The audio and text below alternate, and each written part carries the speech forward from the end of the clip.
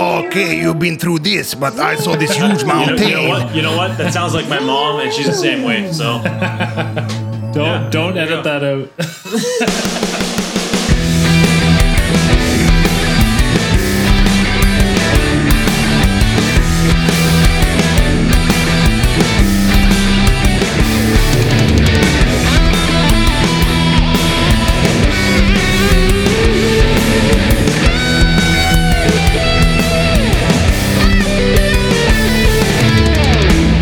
Maiden A to Z, innit?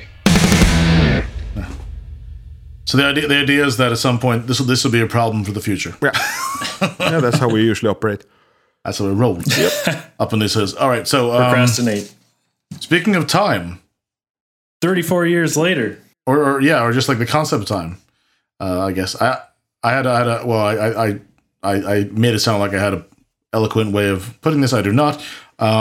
Let's move on to. I think we can move on to the next song, and that song is, of course, "If Eternity Should Fail." Opening track, Book of Souls. A long song, but not really actually, because it's a long intro and a long outro. The song itself is like 5 minutes, so it's not super long. It's actually pretty normal opener, I would say. Is a Bruce solo composition? Harris was digging through some stuff, and he found 2 songs that he liked out of the Bruce tapes, but one of them had Roy Z on it, and then he couldn't use it. So they ended up using this because Bruce wrote it himself. I think this song came later, though. Yeah, but Bruce wrote it himself, and other songs. I know he did write it himself. Other songs he writes together with Roy Z, but this one he actually wrote himself, which he tends to do sometimes. Some of Maiden's best songs are Soul Dickinson credits. We are looking at Revelations, Power Slave, Flash of the Blade, Bring Your Daughter to the Slaughter. Yeah. Usually it's pretty good songs when it's just Dickinson. When it's only Dickinson, it's a pretty safe bet, I would say. Now let's maybe just because this was one.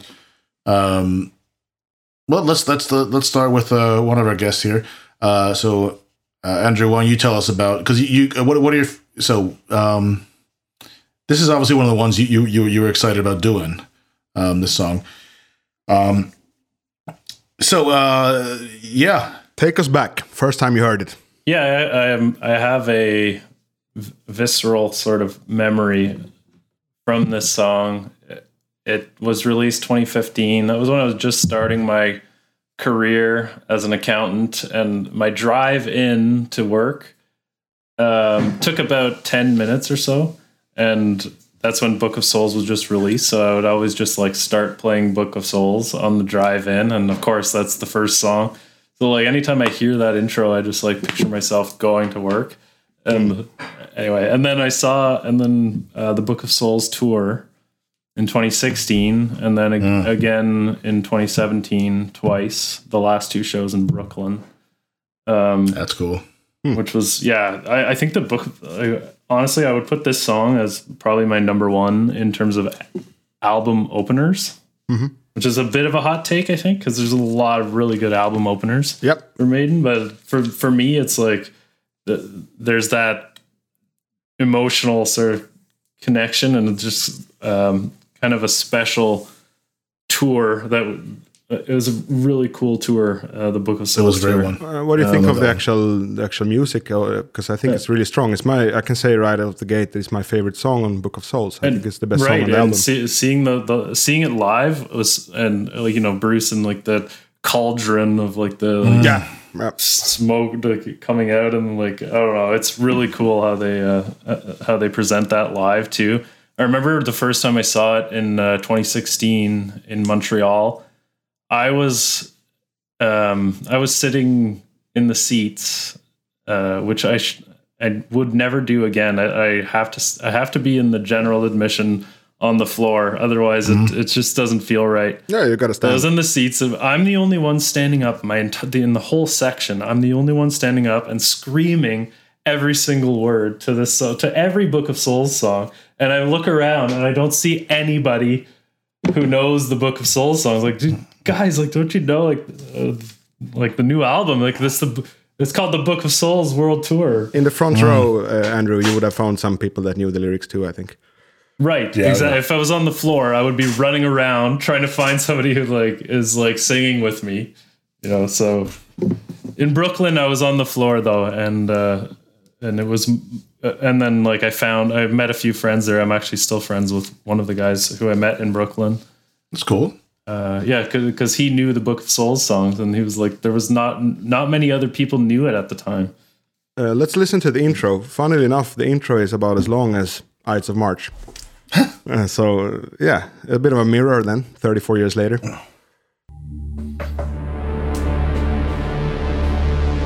I mean, just this bit here. Kevin grabs you. Synthesizer. Shaker. Synthesizer pan flute. Here is the cell of a man. Oh, there you go. I mean, this is... Yeah. Here in this place for Gives me chills. Yeah, me too.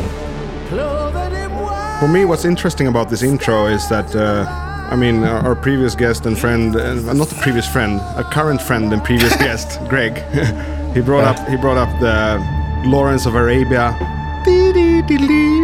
and that is very cheesy. There's a reverb to it that they don't always have. Yeah. And I believe it's cheesy too, but for me, I always love this intro because the singing is very blues-based. So he rhymes a gain with a gain. Yeah, but that's all right to me. But I like that he's blues singing. He's not singing in that kind of la da da da da da da da da. If he did that too, it would be pretty cheesy, I think. I would be curious to hear the original version of the song.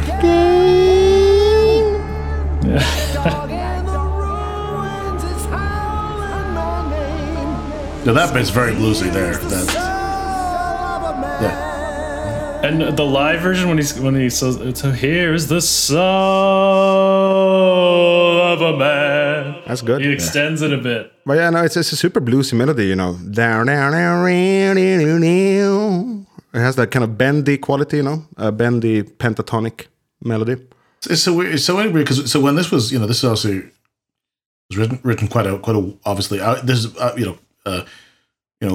way before he got his. I mean, all the songs on this album were written before he got his cancer diagnosis, obviously. Yeah. But it's like because it's such an appropriate. It feels like because you have like obviously when he rejoined the band in in '99. There you have like the Wicker Man is a perfect like fucking comeback song for like this is like making a bold statement. This too feels like a fucking reintroduction, like a comeback song, even though it obviously wasn't written with that in mind because there's no way it could have been. Right.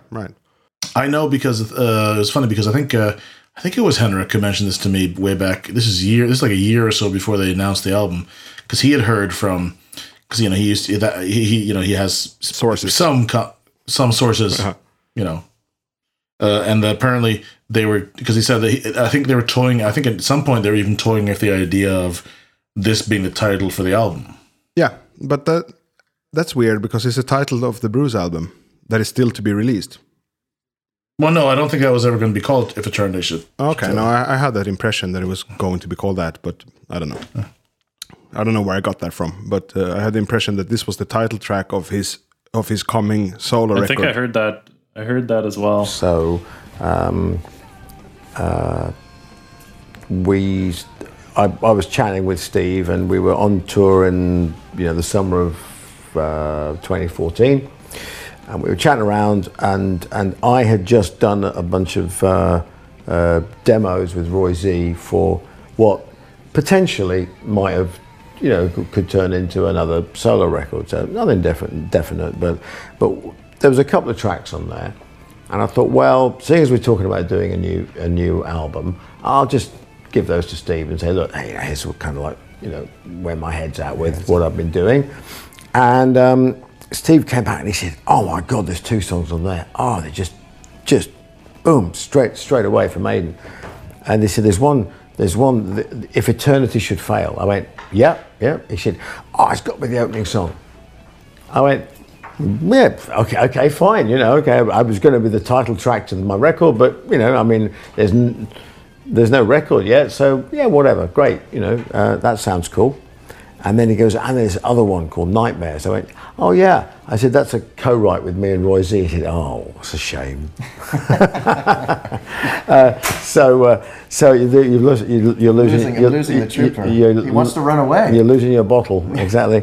So So anyway, and that's how we got If Eternity Should Fail ended up on the record. But then we were chatting away, and I continued. I said, well, have you got any ideas about any other stuff on it? And he said, well, I'm working on this thing called the Book of Souls as maybe the title.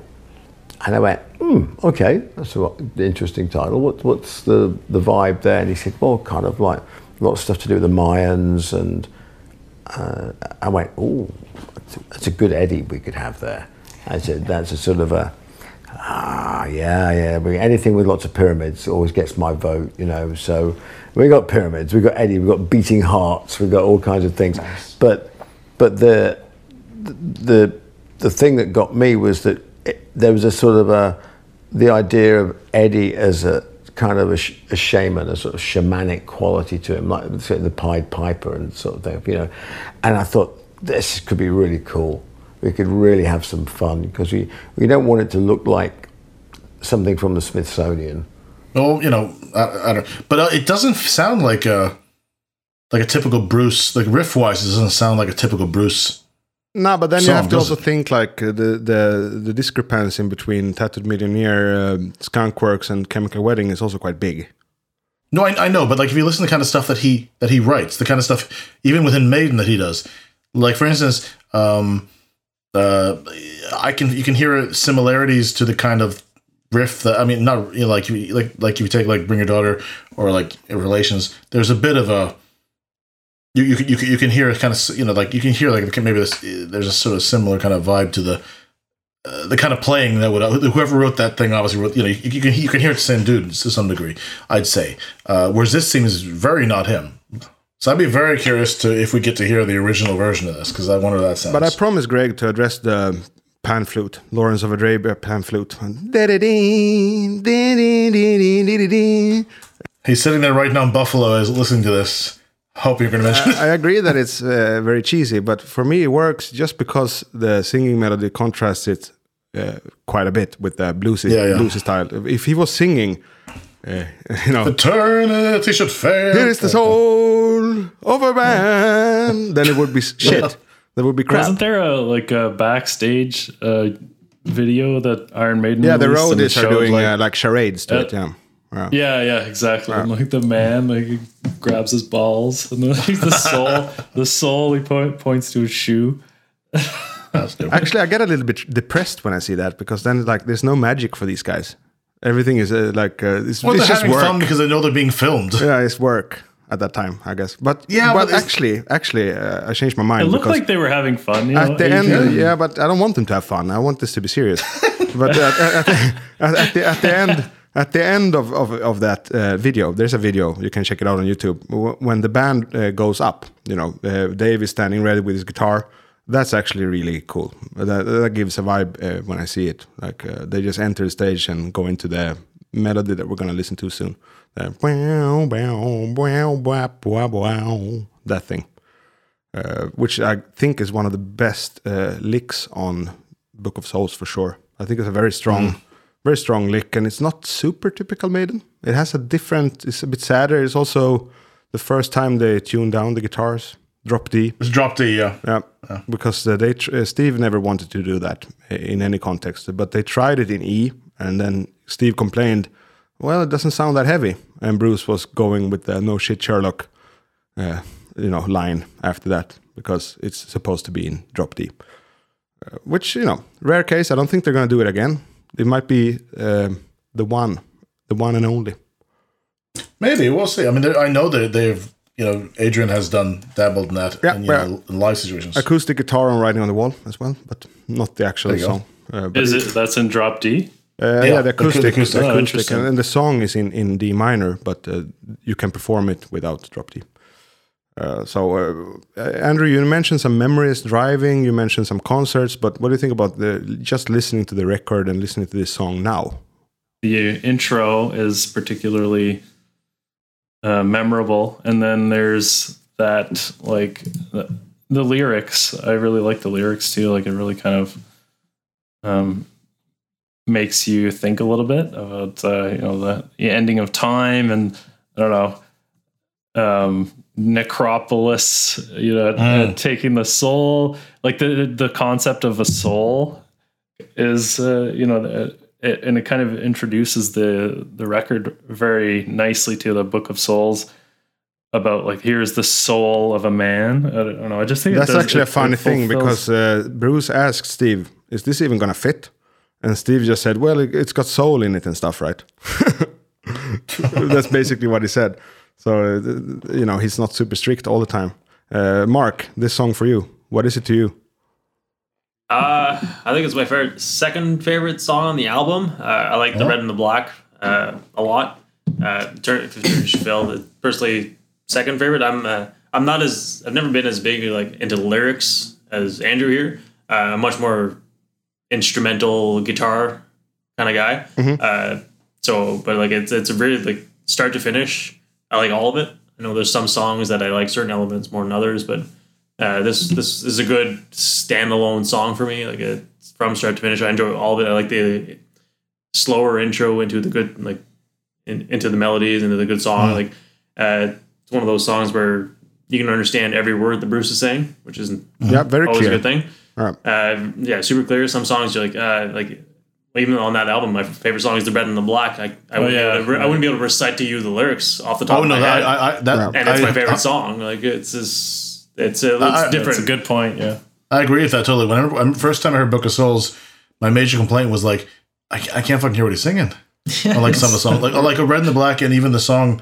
I think it was Book of Souls. I was like, it was very kind of initially very. It's very Book of Souls. I think is my favorite on the album. I love that song. To compare those songs to this one, they are more eccentric, more Harris flavored. This song is a bit more direct, I would say. Yeah, and it's kind of effective, even though it has this long intro and long outro, which we'll get to. But the song itself is the song itself is kind of effective. It's got a good melody to it to me. Like it's a very melodic song. They don't all like a lot of their songs. They're known for like a lot of melodic songs. To me, it falls into that kind of category where it's catchy. Yep.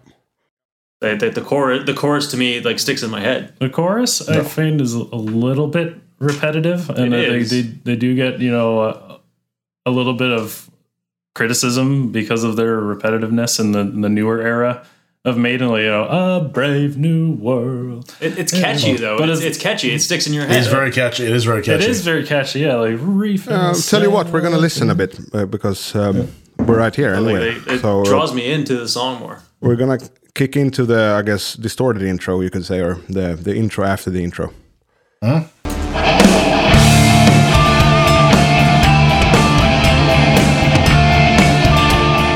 I like this melody. Yeah.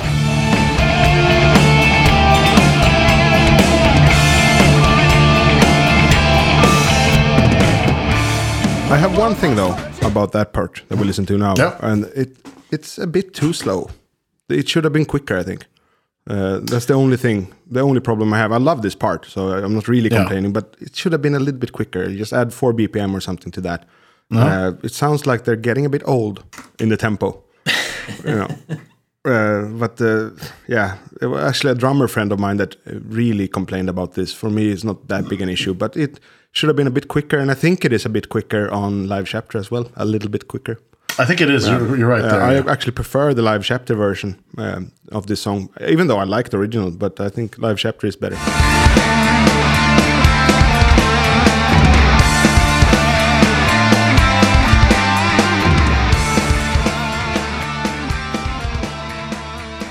Speed of Light is also better on Live Chapter, I think, because that has more of a free time thing that really lends itself to live, I think.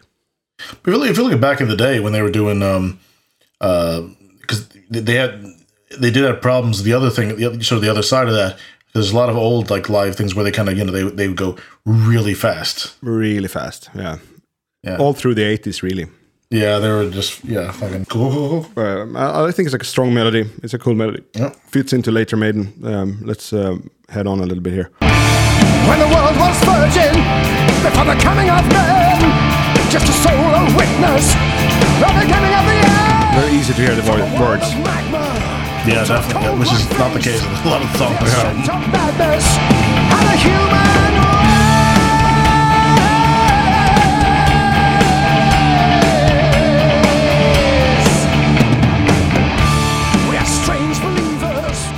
I think it's a very strong verse. It shows Bruce's like capability more so than a lot of songs on the album. Yeah, you know what? We talked about this a lot because Senjutsu just came out, and the different ways of writing or fitting the vocals into the music compared with Steve, where Steve is just fitting in syllables. This has the soaring quality that I always enjoy when Bruce brings to the table, because you need a bit of that. There's some songs where his singing really enhances it. This seems like one of those where like his singing brings it up to a different level. I mean, we mentioned Red and the Black. I like the song, but I think the first vocal melody in the song I don't like. I think it should have been on a guitar only. That it's kind of stiff.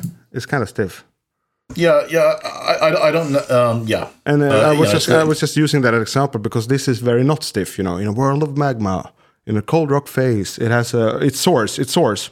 Can I let me try to redeem myself, because all I did in the when like 10 seconds was repeat the word yeah.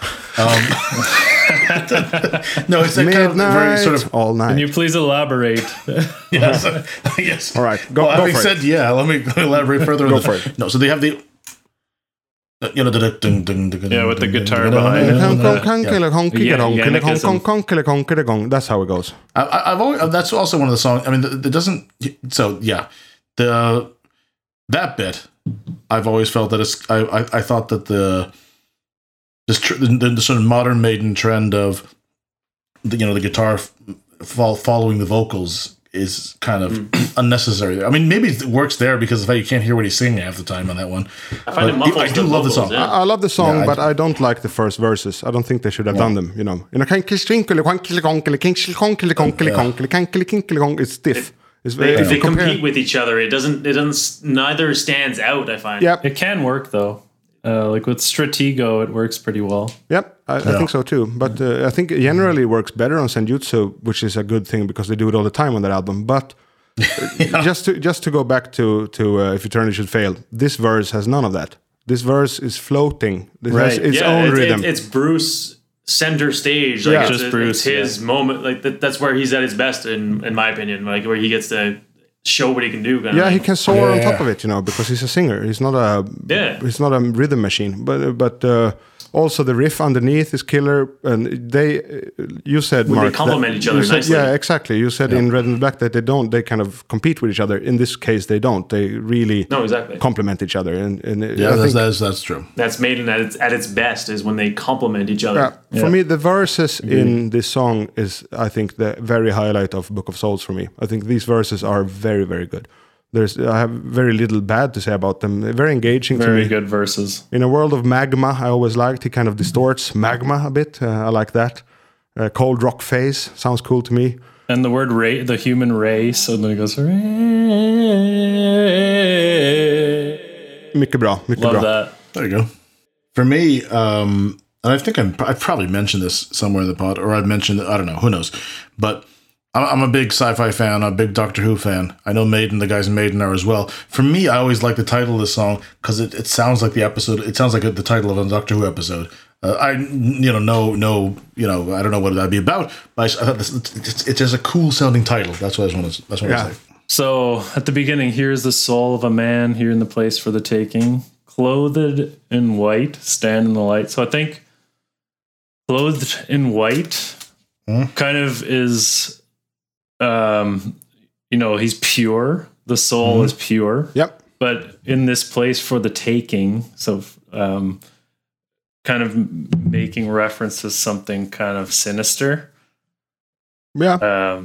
And you kind of learn that later with Necropolis. Maybe a power shift. Necropolis, a power shift is for the plucking, for the taking. That's what I read of it. It's kind of like someone has to become boss of this. That's what I hear when I hear that. Necropolis is just kind of hungry for this guy's soul.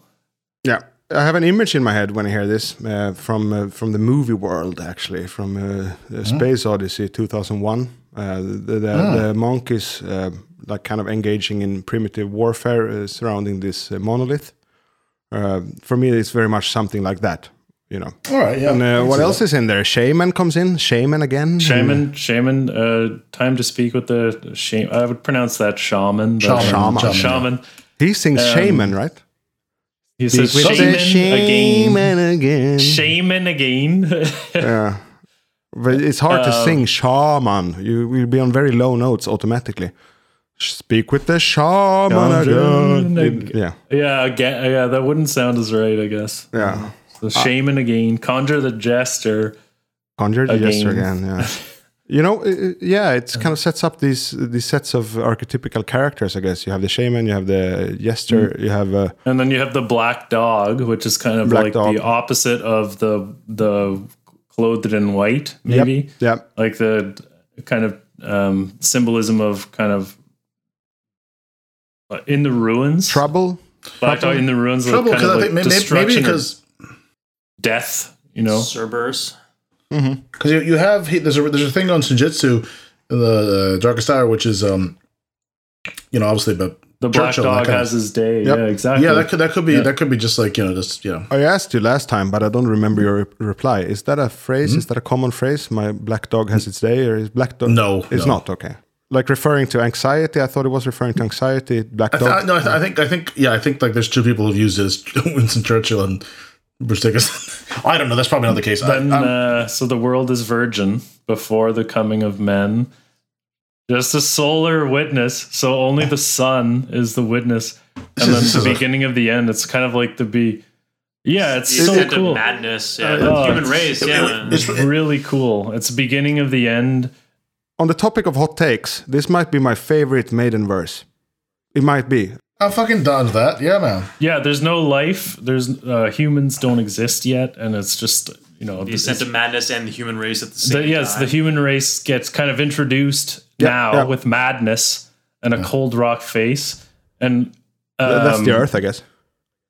Right, and then there's a little bit of a reference to the clairvoyant. Is it really? As soon as you're born, you're dying. The beginning of the end. Oh, yeah, that is true. Are we thinking like cyclic instead of timeline? Yeah, like kind of cyclic, beginning of the end. Yeah. As soon as you're born, you're dying. I don't know. Kind of made that. No, but actually, parallel. I'm sort of into the idea of cyclic time instead of timeline. I think most things in this world are more concentric, more like revolving in cycles. So that's an interesting point in that case. Speaking of eternity. Hard to comprehend, isn't it? Right. Yeah. Exactly. Our minds aren't designed to conceptualize eternity. Eternity, like when did the universe begin, and when will it end? Or stardust. And who decides that? Are we in a fucking simulation? What the hell happened before the Big Bang? That's the thing, because obviously if something started, there was something before, right? Because otherwise that couldn't start it. We know, like we've been around for a few.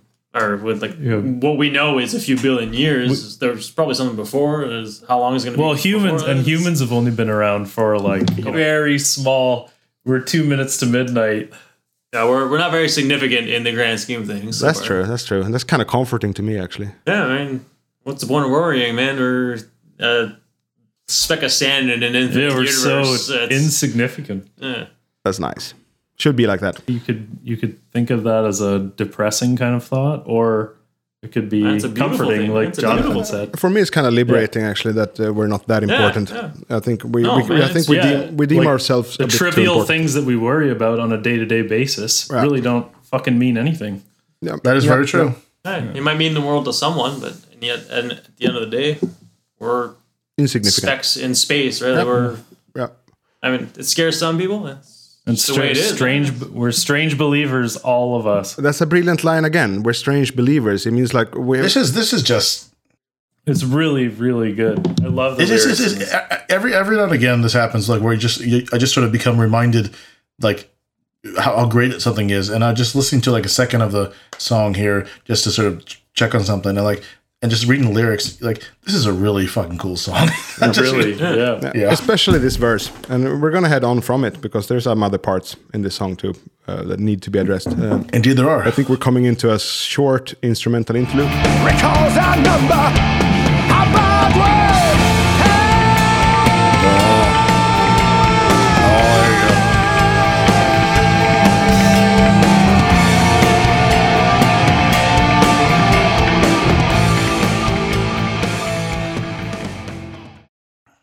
That's an instrumental pre-chorus, basically. leads you into the chorus. And I always heard a song when I heard this. And before this episode, I've managed to find it. So I'm going to play that.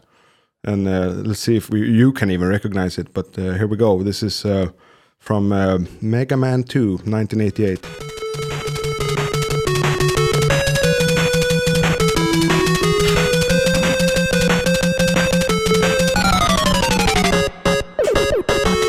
Somewhat similar. Oh, nice. Somewhat similar. That's a banger. Yeah, I love that song. It's called Woodman. Mega Man music is. Yeah, it's so good. That's. And the Mega Man music is clearly inspired by Iron Maiden. I love that 8-bit music, like from the old video games. Very medley. So yeah, they're unreal. Like the original Nintendo or like Pokemon music. I love the Pokemon music. My entry point into music was this soundtrack, Mega Man 2. That was my entry point. So I always thought that Iron Maiden sounded like Mega Man, but it's really the other way around. Basically, Mega Man sounds like Iron Maiden. But this part of Woodman is kind of close to the pre-chorus in If Eternity Should Fail.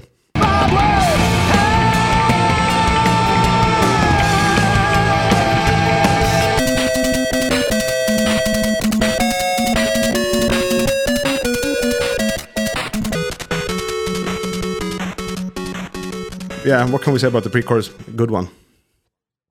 Yeah, it's yeah, it's fucking. What are you gonna say, Eric? You can't care to elaborate on your my yeahs, yes. Well, I know. Well, that is my catchphrase, and I thought that much of what I was should be implied therein. It really builds up to what's coming after it because you the chorus is huge, is great, but the build up towards it, is a good build up. Equally crescendos at the first drop there. Yeah. Here comes the chorus.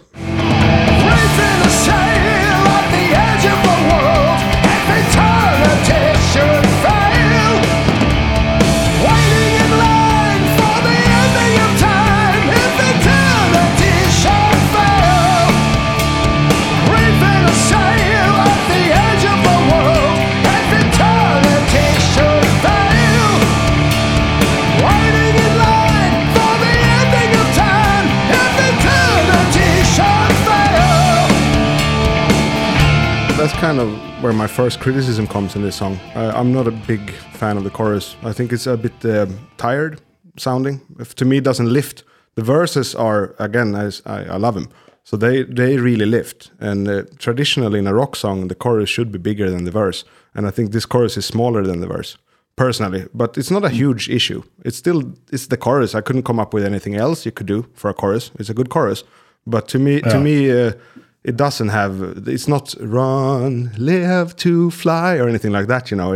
It's not the climax. It's true. It is on a downturn. It's on a downturn. Kind of repetitive. Yeah, and a bit monotonous. And not in a good way. Slightly monotonous. Ba-da-da-dum, ba-ba-ba-da-da-dum.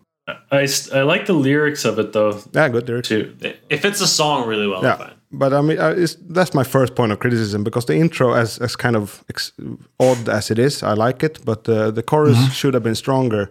And I remember thinking when I heard Speed of Light that was the reverse for me. I think the chorus in Speed of Light is really strong, but the verses should have been stronger. So they're kind of like Speed of Light is from those two songs. Straight ahead rocker. Yeah, I got like a good verse in this one and a good chorus in Speed of Light. But I wish the chorus in If Eternity was better. Actually, then it would have been really. It is up catchy there. though. It does get stuck in your head. And Maiden likes those crowd pleasing songs where they can get people involved. It's it's not a whoa-oh song, but you can still kind of get the crowd. Yeah, the whoa-oh and. Red no, it's not a whoa. Like, they're known for their whoa songs. It's not one of those to kind of get other people in. It's interesting that you say that because we reference whoa parts, and this one doesn't have one. But there's exactly. But you could whoa the pre-chorus, the Woodman song from Mega Man 2. That could be whoa by the crowd. But yeah, the chorus. Do you guys agree with me, or do you think I'm out of line here? I think it should have been stronger. I get what you're saying. I don't necessarily agree, but I understand what you're saying. Right. I'll sign up. Yeah, agree. Again, I'm very self-conscious about my yes right now. This is annoying the fuck out of me. I think you brought some original input as well, aside of the yes. But yeah, what do you think about this chorus? Let's go back to the first time you heard the song, because the first time I heard the song, I thought I pretty much felt what I feel now, that the chorus is a bit tired to me. It's just a little bit sleepy in some way. It doesn't lift enough.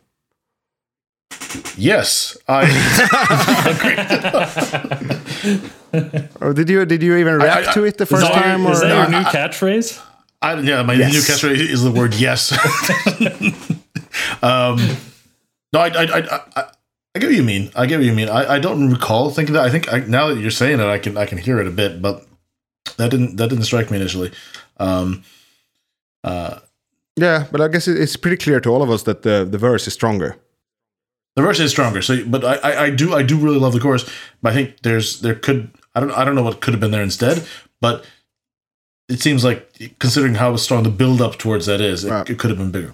What do you guys think of the lyrics in the chorus? Good, like them, love them. Yeah, love them. They're simple. Reef in a sail. I actually didn't really know what that meant. For me, what that means to me is like sort of an old school. What's the word? Discovery of the world. You're reefing a sail, you're sailing for new continents and, discovering the world. And then edge of the world, maybe that's at a time when people thought the world was flat. Yeah, I see that image too. This whole chorus, I see this not iced, but flat earth. I see in this chorus. Yeah, right, exactly. Like what's beyond the edge. Yeah, we might have some listeners out there who still believe this. I don't know. We're surrounded by the Antarctic basin. This is probably the one Maiden song that is closest to being a flat earth song. Oh my god. Imagine if like that became a thing, like so the flat earthers like started listening to this song. Yes, they got this is their anthem moving forward. This is like their the banner of the world. If eternities or spherical shapes should fail. I feel like they would have missed the message if they yeah, maybe. Well, to be fair, the flat earthers do have members. They have believers around the globe, as they strange say. Believers, all of them. Well, strange believers. Oh my god! So you could probably fucking shoehorn this into. I think so. I actually think so. This is the song for flat earthers. Yeah, but I already mentioned it. But strange believers, that line for me, that sounds like I love that line. It says a lot. I love it says a lot because you have religion or you have philosophy or you have our fucked up ideas of what this life is about. We're all strange believers. I really agree with that term. Yeah. It's well phrased. We have our morals and our codes and stuff. The whole system that we brought up is strange.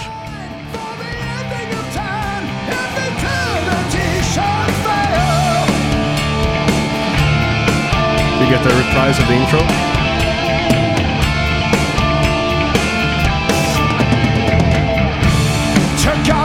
There you go. These verses kick ass. Even Nico. He's kind of light on the cymbal. God's illusion. And the Lord of Light shining below. Satan comes in. Sticks out on these verses, unlike a lot of the songs in the last couple albums. Like he sticks out. The verses. The verses are. Oh yeah, he's really fucking. Like he kills a song on the verses. Like this is peak Maiden right here. These are the choruses. I love this part right here. The inflections in the voice, beautiful. So good. This is where they join in together, like the music and the vocals really well into the next chorus. Like it's beautiful. That's actually an interesting point, Mark. What was your nickname again? I keep calling you Mark because it's easier. Mark's good. It's Gower. Gower. Gower. That's not that hard to say. That's what all our friends call him. No, it's an old-timey name. It's actually a Newfoundland. It's his grandfather is from Newfoundland, and I've met a dog who apparently is from there. They're not from there. I know that's a breed. A breed from there. Yeah, there's a big dog. Yeah. I moved around a lot. Father was in the military. I moved here when I was 15. It was my 9th different spot. I've lived in Quebec, around Quebec, Ontario. I've lived in Newfoundland. I've lived in England also. So I was born in Germany, so I'm well traveled. My first record release, my first record contract, I signed with a label in Quebec, actually. So that was French Canadians. They're quite different to every other. I know a lot of Canadians, but I only know a couple of French Canadians. They're pretty distinct. There's a different style. It's well known here. Also, there's some friction there. I'm very much both. So I'm exactly what Canada wants people to be like. His first language is French. Oui. Exactly. Yeah, but I think this is gonna come off weird, so I might edit this out. But the French Canadians I met have been one-uppers. They've always been like, "Okay, you've been through this, but I saw this huge mountain." You know what? That sounds like my mom, and she's the same way. So don't edit that out. She's not going to hear this, motherfucker. You can be a one-upper. There's worse things to be than a one-upper. But all the French Canadians I met have been kind of a bit loud and one-uppers. It's because they're scared of losing their culture. Yes, because they're the only French province. That's fair. In the country. And so they want to preserve that culture. I mean, we live in Ottawa. It's very, very bilingual. It's pretty, because we're right on the Quebec border here. And we're also the capital of Canada. Super bilingual here. So Andrew, parlez-vous français? Oui, un petit peu. He understands it really well. I actually don't. That's the only thing I can say. You understand perfectly. Like I can speak to you French and you understand. I took French immersion in high school, which basically like we just have to take every class in French. And meanwhile, I was fully French and I took none of those classes. All right, there we go. But it's an interesting thing. There's some French heritage a little bit all over the place on this earth. There's like in Laos. Not many countries have what we have here, where it's mandated like bilingual country. But most provinces aren't like that, though. Like any other province other than Ontario or Quebec. Quebec has mandated French only, right? New Brunswick is very bilingual. Right. Yeah, that's true. That's true. But they're not very. There's not much population in New Brunswick. But like any of the provinces out west, like Alberta, British Columbia, west of Ontario, you're not getting much French. They're all extremely English. Yes, visiting Canada is on my fucking bucket list. I don't. It seems like a delightful place. Yeah. Come into summer, it's a little nicer. It's extremely cold in the winter. Yeah. The 25 minus thing didn't. Is not. I prefer hot, but I like cold. I don't like the middle. The 0 degree Stockholm. Yeah, so this right now is not fun because it's just like slushy and like it's gross. Slush. Right? No one wants that. Actually, Stockholm has terrible climate, but that's just how it is. We have the canal here. I don't know if you've heard of the Rideau Canal in Ottawa. It's a skateway, the longest skateway in the world. Longest rink. Yeah. Canadians travel a lot, I think. That's why I always had like Canadian friends through my whole life, because they travel a lot, and the Swedes too. So I've never been to Canada, but I feel like I sort of know the place. That's the impression we get. Like Sweden and Canada is a whole lot of. I would love to visit Sweden too. If people would ask me, you're welcome. Yeah, come on over, man. What is my first destination? And then I would say Sweden. And they all speak English there. It's easy. Why wouldn't you want to go to somewhere like tropical? Like, I don't know. I just love the kind of like Nordic. You're welcome. And as I usually say, you get 2 nights lodging if you want, but not more than 2. Because we have a saying in Swedish that after 3 days the guests start smelling, same as fish. Anyway, welcome. You're most welcome. I think probably a lot of my sort of assumptions I make of Canada are probably just essentially based on like pop culture stuff that probably has not any basis in reality. But just the fact that I'm a big Rick Moranis fan. There's so much great stuff from Canada. You have Dan Aykroyd, you have Rick Moranis, Rush. Probably other things too. I can't think of right now. It's also 2 a.m. soon, and I've been drinking Rush. You have Devin Townsend. You have Trailer Park Boys. Trailer Park Boys. Norm Macdonald's fucking from Canada. Yeah, Andrew, we got another verse here. You want to talk about those lyrics, or is it more of the same, or should we address those? Well, let's address those. Yeah. Okay. So God's illusion, which I recall was our delusion before the fall. Angels come and angels go, but the Lord of Light shining below. Of course, we know Lord of Light from Satan. Well, obviously, the Bible, all the songs, and also the song from A Matter Lucifer, of Life and Death. Lucifer is in Latin is a bringer of light. Yeah, illumination, if you will. And so the delusion before the fall. Biblical. a biblical vibe to that. I think that's kind of a jab at, or religion in general, isn't it? Kind of. Yeah, or us. You think you know. A jab at us. You think you know everything, and then it's like, and then you're like, you think that you have all the answers to all. yeah, exactly. One way to fall, and then you kind of had this like urge, I guess, and then you're kind of like the forbidden fruit, and like this. Right, that's what I meant by biblical. This verse has a biblical feeling to it, or kind of a Genesis, and then Genesis, and then they reference the angels and the. Yep. And then the Lord of Light and God, the Lord of Light, Paradise Lucifer. Lost. The concept of Paradise Lost, a bit of that, God's illusion. He wants to be a god, but he, like Lucifer, wants to be the god, wants to be a god, but he ends up being the god of hell. I don't know. It's just he's a pretty good angel, as far as I remember from what I've read. That he was a pretty good angel, but he was just too ambitious. Yeah. And have you ever seen the show Lucifer on it's great. Netflix? Yeah, like it gives you a little bit of different perspective on the devil, I guess. Yeah. Catholics have never twisted anything before. No. Yeah. Catholics, they're pure. They've never twisted anything before. No, not at all. No. They're very relaxed bunch. Yeah, super chill. When we talk about these lyrics, I realized it's pretty cool with a Maiden song that is literally about everything. It's about essentially all the time. Yes, it's about everything. It's a cool topic. What is this song about? Yeah, well, everything. It works. It's kind of it gets a sort of epic vibe, but not at all in the same way as something like Rime of the Ancient Mariner or something very topic or very. That's my favorite song. But that song is a very contained story, essentially, because it's exactly, and this is just about everything. But I do get it, and I sort of like this has not occurred to me until we've started doing this, that considering how great the verses are in the pre-chorus, the chorus itself could be stronger. There we go. So I agree with you. You've changed me. Why it's not top 10? It's like top 20. Top 20. Like that's what takes it out of the top 10. Right? The chorus is lacking a little bit for sure. It's still a really good song. And you know what? Iron Maiden, especially the more recent Iron Maiden, the best songs don't even have a chorus.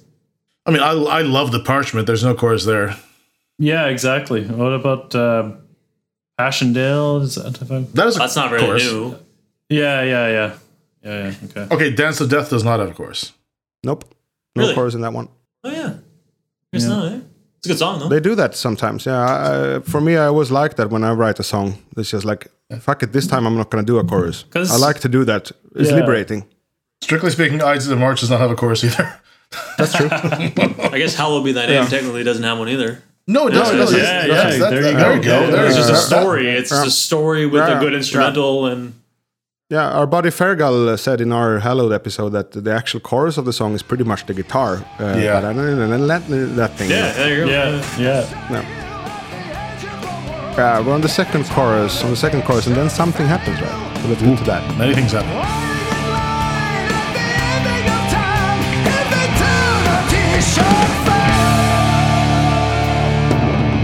Tom break. That's cool. I like that.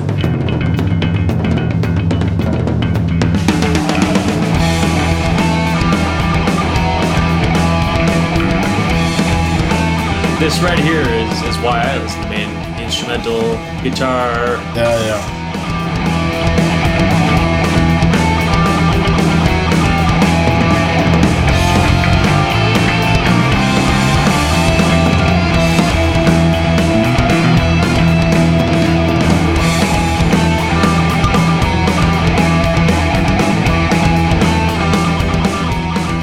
This is what I like in like when I'm driving and like in the background. Right. It just makes me forget everything.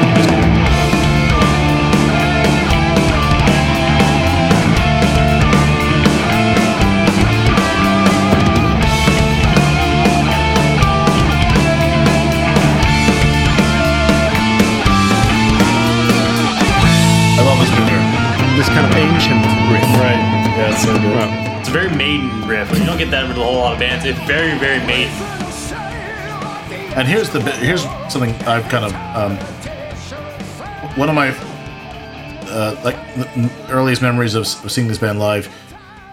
Like the first gig I saw them at, I was way up in the nosebleed section. So same with us. Yeah, but the second one was it was 2000. It was during the Metal 2000 tour, right up front, and those kind of like it's which one? 2000? The Metal 2000. So there was the Brave New World tour that they that's so sick. Oh, I'm jealous. They call it Metal 2000. So something that's sort of like for me is will never not be the most fucking badass thing in the world. Is I mean maybe you should stop doing them now because he's getting up there. Those when Bruce does he runs and jumps over the monitors. Yeah. Still does that, man. Like he still does it. But what I love about this bit, the bit we just listened to, is during the Book of Souls tour. This was because the beginning of the song, like most of the song, he's up top, and this is the bit he'd come down and jump out. And that really I like that. It's good choreography. Yeah, and there he is. He's back. There you go. Yeah. That's true, yeah. Good point. I was going to say about the chorus, again, not to beat a dead horse or anything, but the third time it comes in, for me, is the worst. Because they do that ancient riff, which I think is an excellent transition. But then you realize that even the transition is better than the chorus. At this point, for me, that's what I feel. Yeah, like they make a perfect. Yeah, but they make a perfect transition into a not very perfect chorus. That's what myself. The feeling. Yeah. That's the feeling I get there. I'm gonna take what we can get. Yeah, that is true. I think you are right there. It is not. It's still good. Anticlimactic. Yeah, anticlimactic is the word. There's potential for more kind of thing. Yeah, because that's the thing. Because in and of itself, I love it. But if you take it in the context of whatever was going around it, which is much better, it kind of lowers it. With that strong verse and that melodic hook, the intro thing that they do three times. It's bad. It just doesn't in the context of the rest of it. It kind of definitely not bad, and not cheesy at all. It's pretty. It's kind of a cool chorus. It's just it lacks a bit of that. We know they could do better, kind of thing. Yeah.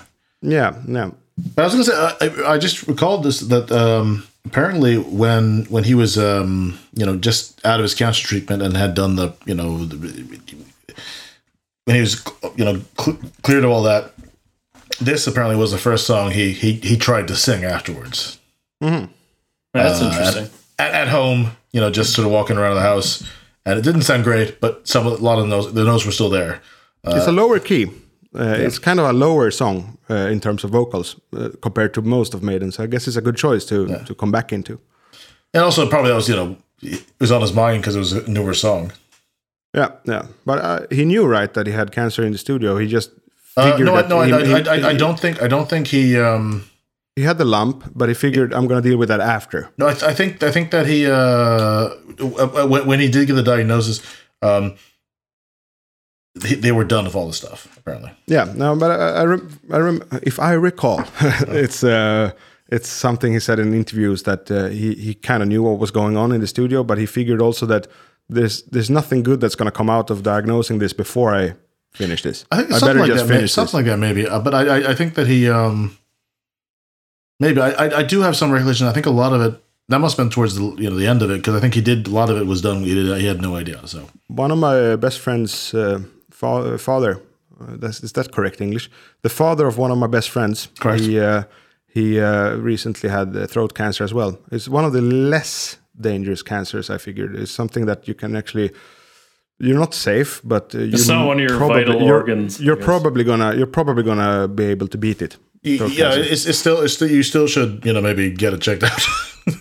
Oh yeah, of course. So, but I agree with Bruce though that if you know that this could be really bad, then let's just finish the record first. I don't necessarily remember that's the way it was, but that could be the case. Because I've read his book a couple times, listened to it a few times. I don't think.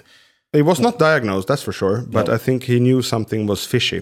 Something was up. He had that little golf ball, as he describes it. Well, again, who knows? Again, we don't. Yeah, that could be the case. Yes, but either way. Speaking with the fans, I was watching this video. You're kind of telling them about the studio space and just like the whole process of recording. Super into it, and then you were kind of telling them about when the doctor came in and was feeling for your tumor and everything. And what I found interesting was that this was discovered near the end of the recording process. Oh, at the end. I mean, when it all finished, yeah. When it all finished. Yeah. You said you kind of had felt like maybe something's a bit wrong for a little bit. Was it you kind of holding out, just like, I need to finish this record? Oh no, it wasn't kind of holding out, but I was. I mean, you know, Dr. Google and Professor Wikipedia told me that there was a strong possibility that this might be a cancerous tumor. Yeah. And I thought, well, if it is, do I really want to know now? Or would I prefer to wait 6 weeks until I've done all the vocals and finished the record? Sure. So that's what I did. And you know, I mean, I could have gone to the doctor and got it checked out, and then what? I would have just been like, you know, not had my mind on the job. Yeah. You think that would have been? I mean, obviously, to anybody, it's a huge thing to happen in your life. It obviously will take a tremendous amount of your energy, a tremendous amount of your thoughts. So when you really did immerse yourself into the recording, even though with this in the back of your mind, was it strictly in the back of your mind where you're like, I'm pushing through this, I'm focusing on the album? That's that. It was when I was singing, I mean, it was just not existing. Yes. You know. When I was writing, sometimes you'd be going, you know, a little, and but you know, it was my decision, you know, and I kept wondering when I'd go home at weekends. I'd say, you know, sit there and having a beer and sort of go, oh, this lump. People go, oh yeah, you do, yeah, it's a bit of a lump, isn't it? Yeah. Probably go see the doctor. I said, yeah, I probably should. Yeah. Let's get the record finished first. Yeah. You know. So finished the record, and within about 10 minutes of saying that's it, we've done the mix on Empire of the Clouds. The guy turned up at the studio, the local guy, and did a quick examination. And from what he told me, I was like, I really need to get this looked at pretty seriously. And even then, it was. Relatively well. They said, you've caught it at a relatively early stage. Yes. You know, and I think they say that to make you feel better. Do you think so? You know, you did a good job feeling that out for yourself. Well, no, I mean it was quite noticeable. You know. Okay. To me it was anyway. But you know. If you're a guy over 40 and you got a lump in the side of your neck, you should go and get it checked out. There you go. That's I guess that's the moral of the story. But everyone is obviously overjoyed of the good news. Yeah. Is that you're doing well. Yeah. Here we are. Either way, he beat it, and that's good. Yep. Speaking of that, like, of course you can finish the album, but we talked quite a lot about Dio and Heaven and Hell and Tony Iommi with Fergal, for example, and actually Dio, he didn't diagnose himself at all. That's why he died so young. And then Tony Iommi survived cancer because he knew that Dio didn't get checked. So he actually got like a bit paranoid for the better and like regularly checked himself. But I don't know which kind of cancer he had, because Tony Iommi also had cancer. I think it's stomach cancer, and that's one of the worst ones. Oh yeah, that's probably good to diagnose. That's a vital organ. No, I think that is correct. The throat is not vital. I don't know. I mean, you can it's make not a in your stoma, abdomen. and you can kind of bypass the throat there. Not ideal. So Dio had stomach cancer, and Tony Iommi had. He was a paramedic, by the way. So. Yeah. Oh, there you go. Well, dispatcher now, but I was on the road for a while. Lymphoma, which I think is some kind of a. That's like here, I think, in the armpit. It's in the armpit, I think. If you catch that early, it's one of the better ones. Well, the lymph nodes, I guess. The lymph nodes are here, right? Somewhere here. They're all over. In the armpit. Yeah. Part of your immune system. Throat and armpits is where you're going to feel it more. Yeah. Well, should we get back to the lyrical? Let's get back. Well, there it goes. We can finish the lyrics. We can finish the lyrics because we actually talked about all the music except the outro. So let's do that in a while. No, I mean just before the last chorus, there's a bit to dig into. Right. Like the eternal blackness beyond the stars. we think our wisdom will get that far. I think it's kind of talking about the final frontier, the human potential. What we think we're so significant, but all of a sudden, the master's table, the table's bare. Yeah. You find out when you're dead, there's nothing, and then it's not like heaven, and when you die, you think you're going to get this land of plenty, as it says there, and then no land of plenty, devastation, despair. I just find that part is just so powerful. It kind of references like nothing but the afterlife and like we think we're gonna get to. You don't know until your time's up. My guess is you don't even know when you're there. That's it, yeah. and this is when eternity fails. Yep. Yeah. It gets me thinking about millionaires going into space as well. The eternal blackness. Our wisdom won't get that far. Like what's his face? Virgin Records. Jeff Bezos. Virgin Records. No, Richard Branson. Yeah, he went. Yeah, he's going to space too. That's right. Yeah, he's like doing a commercial space thing. Yeah. And then we have, of course, Bezos, and I guess to a certain extent Musk as well. Yeah, he wants to live on Mars. Billionaires heading into space. The eternal blackness. I'm gonna get a refill. They're trying to get their wisdom to go that far. But also, like, they're not going. I mean, they're going to space, I guess, strictly speaking. But they're not fucking Star Trek yet, are they? They're like in the upper. They're in the upper atmosphere. Then they come back down. It's a cock measuring contest. Who can get there often, the most, or cheapest. Sure. I mean, there's benefits to humankind, but right now we're not really seeing those. I do think it is positive that there's space exploration. Absolutely. Yeah. What do you think about that, Eric? I know you're into sci-fi heavily, and I kind of always been I've been like a distant fan of sci-fi. I just like the concept of it, always did. But I'm not very interested in space. Oh, I love space. I'm interested in space, like in a book or like reading about the planets. I like that, but I don't want to go there. Well, I don't necessarily. Do you want to go to space? I don't want to freak you out, but at the moment, because a lot of times you're in space. Yes, sorry. Yes, yeah, I had to do that. No, I don't necessarily want to head out into the out there. Mark, do you want to go to space? Do I want to go to space? Yeah. If I could, absolutely, man. Like, you get to realize how small you are. You get to see the planet. Like, I would absolutely love that. I think that should be something that, if you're able to, you should absolutely see. I mean, especially if you're not a space or nature documentary kind of person, like, seeing that and realizing how small you are, that changes your mind, man. That would be kind of cool. I don't want to sound like a hippie, but like it does. No, yeah. Like, it's different. Like, I can only imagine how that feels personally. Like, I mean, I would love to experience that. That sounds beautiful to me. But isn't the Earth flat? That is true, apparently. So I've heard rumors. I've done my own research, and apparently that is the case. You spoke of looking back at Earth, and that's possibly the main attraction of going to space.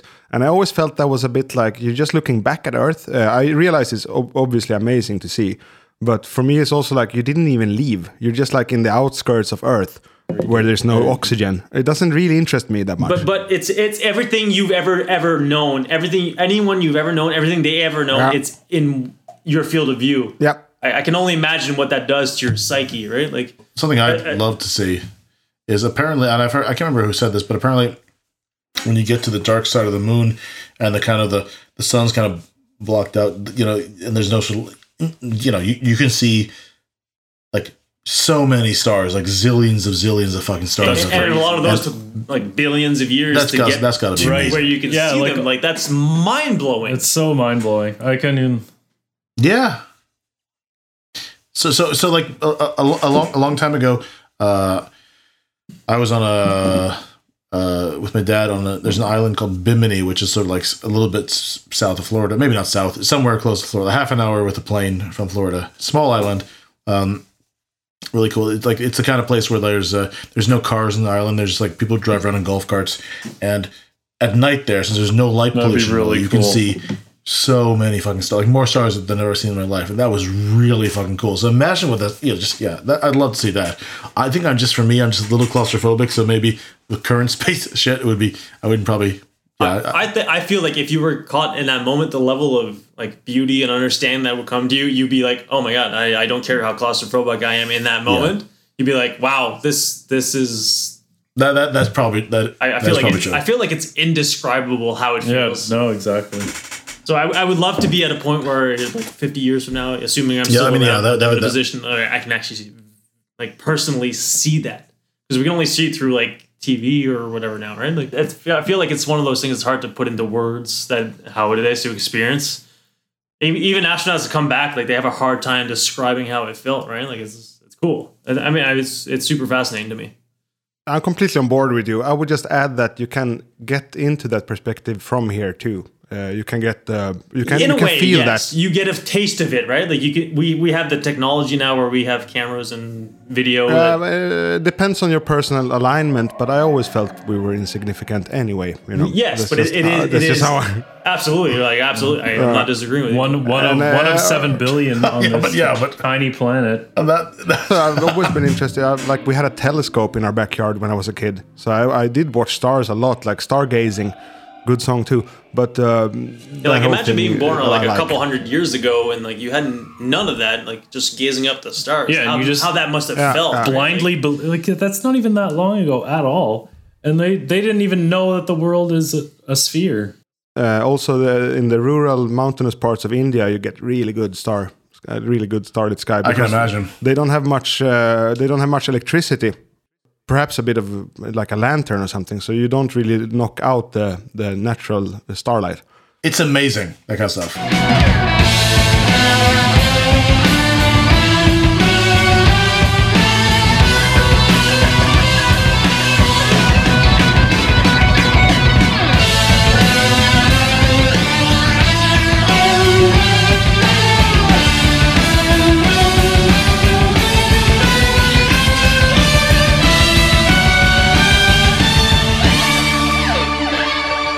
It's so there's like apparently there's like 7.7 billion people on this planet. I'm pretty sure, it's a safe bet that of the 7.7 billion people in the world, there's only 4 people currently who spent the evening talking about Ides of March in the sun.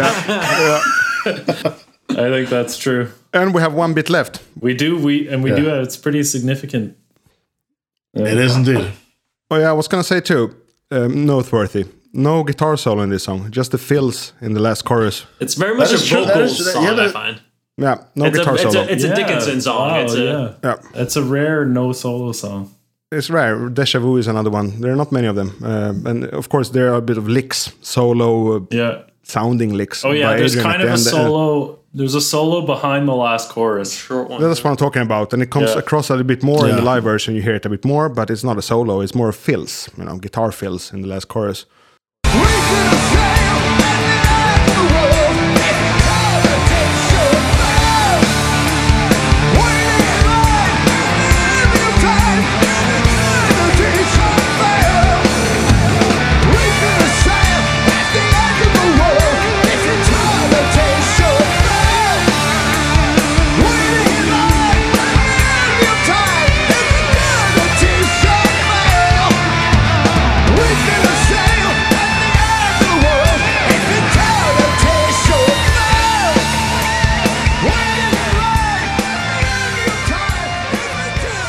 The end of the song here is at the 7-minute mark, and you have to count in that the intro is 1:30, so the actual song is like 5:30. Not short, not long.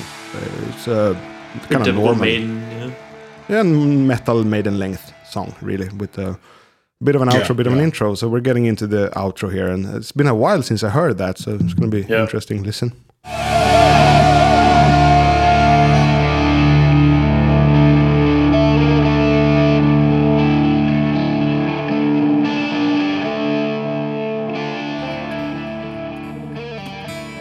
I really like it. It's sort of fiddling around the D minor. Reminds me of Writing on the Wall a little bit. Yeah, exactly. Yeah. My name same key. Is Necropolis. I'm formed of the dead. I am the harvester of the soul. Soulmate. And I suck the lives from round my bed. My only 2 sons, I gave them breath, and I filled their living corpses with my bile. It's a hard part to understand if you're not like looking up the lyrics. Yeah. Eternity is nothing but a short while. That's a cool. That's a cool badass. I love it.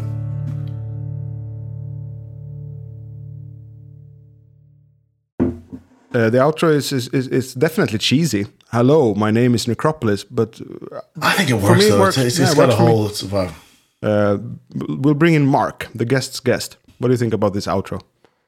I don't hate it. I mean, and you don't love it? I mean, no. I mean, it's one of those. Unless you're really paying attention, it's just noise. Right? It's the end of the song. It's a drone. Yeah, it's a drone. Yeah. I mean, like it's just one of those end of a song that personally I probably wouldn't pay much attention to. But it is cool. Like it is. It adds it's a an different appendix. little element to it. Yeah. The cheesiness I like. It's a good cheese to me. Hello, my name is Necropolis. Well, the name Necropolis, like the prefix necro, kind of means death, and then polis, death, or place of death. City. Yeah. The suffix means kind of like the city. Yeah, so like death, city of death. I am formed of the dead. I am the harvester of the soul meat.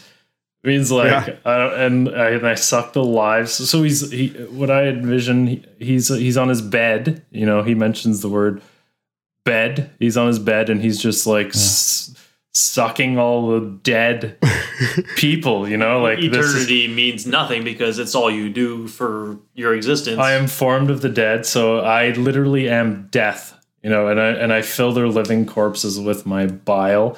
Humanity I knew, with super metal. A little more metal than we would get out of Iron Maiden normally. Like it's super metal. There's also like the effect, the weird like sound, the bile. It fits the visuals that Maiden gives out without actually their songs representing it. It kind of meshes those a bit better. Humanity is nothing, right? Humanity I knew is long Our existence is trivial. Death will go on regardless of humanity. Death will continue. Like.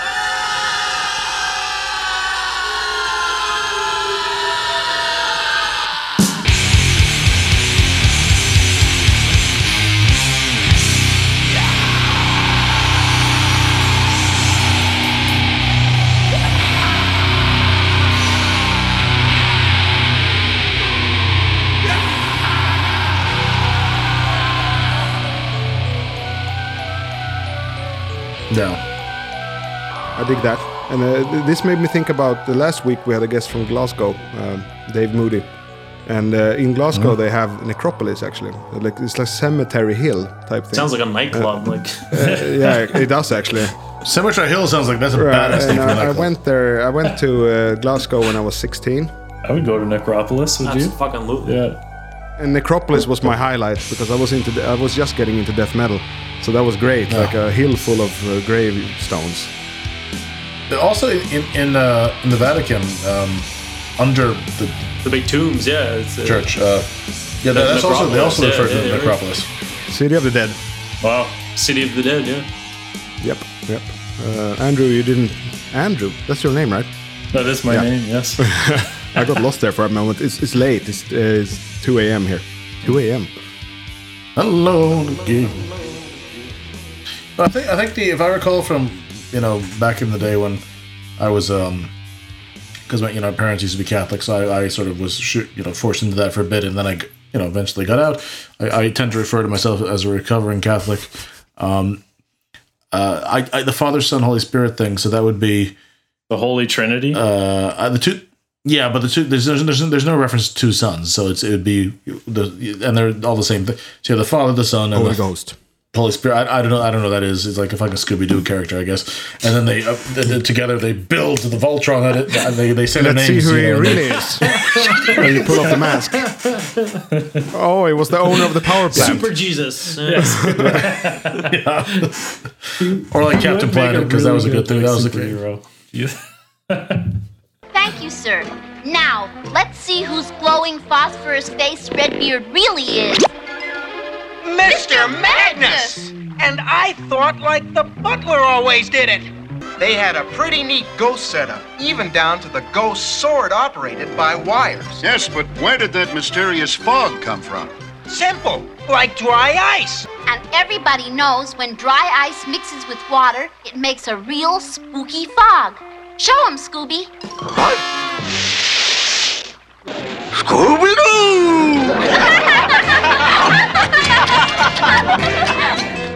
So where are we landing here? I'm sure we're going to include this on the top 50 list, and I think I would include it absolutely. Personally, I think it's going to stay because if a song is like a sort of a favorite to both me and Eric, is obviously going to stay, and I think this is one of them.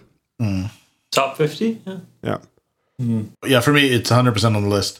For me, like I said earlier, it's top 2 on this album. It's going to be my top 50 for sure. If not for the lackluster chorus, it could be even. It's going to be 10. probably lower 50, but like top 50.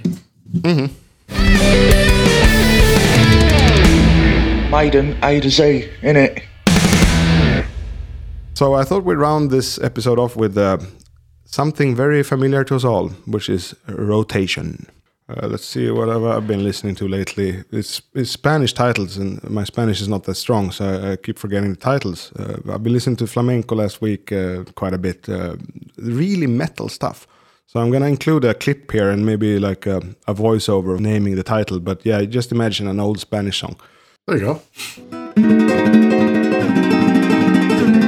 Castillo de Sagüen. Danza Mora de Óscar Herrero.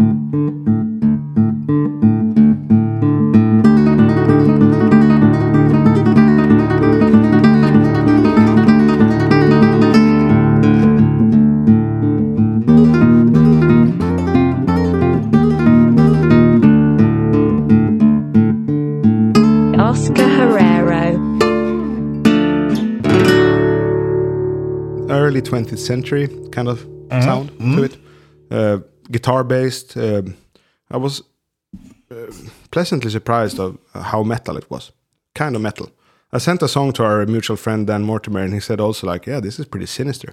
So that's what I've been listening to lately. And the Beatles, but I always listen to the Beatles. There you go. So yeah, today there's been a bit of Foo Fighters, mainly In Your Honor and Echoes, Silence, Patience, and Grace. But also I've been going through a bit of there's a Swedish band called Freak Kitchen, one of my favorite bands. Also the guitarist Mattias Eklund. One of the best. One of the best. In my favorite guitarist in the world. When I discovered them way back when, that totally changed my guitar playing game and just, my sort of outlook on music.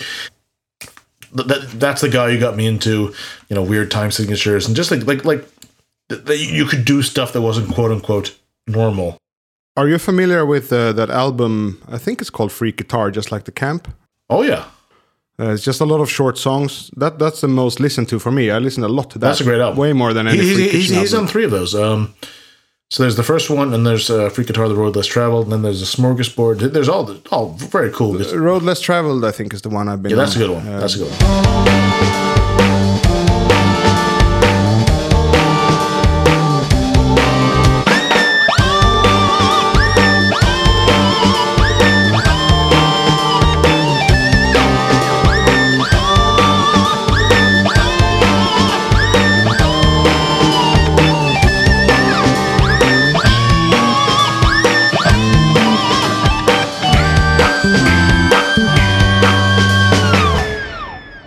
Like there's a song called "Print This." No, it's sampled a malfunctioning printer.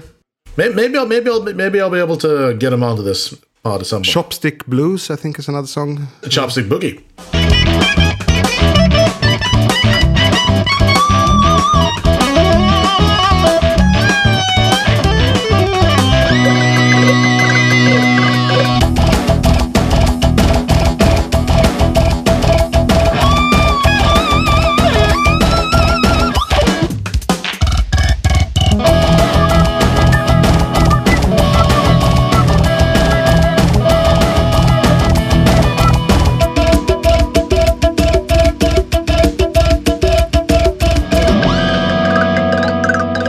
Maybe I'll be able to get him on this one at some point. I know he does dig some Maiden, so yeah. So I should note that I was an Apple Music subscriber for many years, just because I had it kind of paid for me for a few years, and then recently I switched over to Spotify, and I've quite enjoyed Spotify. The algorithm I find is like, even without knowing my music taste, I would select a few songs and then it would make a mix for me. And then I discovered the band Warrior Path, and this song is called The Mad King. That song, I've been listening to that a lot lately. Also Night Demon. Particularly this past week, the cover of In Trance Scorpions they put out. By the Scorpions, and I had never heard the original by the Scorpions, and then really, and so then I started digging into the back catalog of the Scorpions too, and then the 70s Scorpions is incredibly good. It's those kind of forgotten. It's like, and you think of the Scorpions and Rock You Like a Hurricane, Wind of Change, right? And so like you don't really know like. Those songs are also good, but 70s is more exciting to me. Exactly.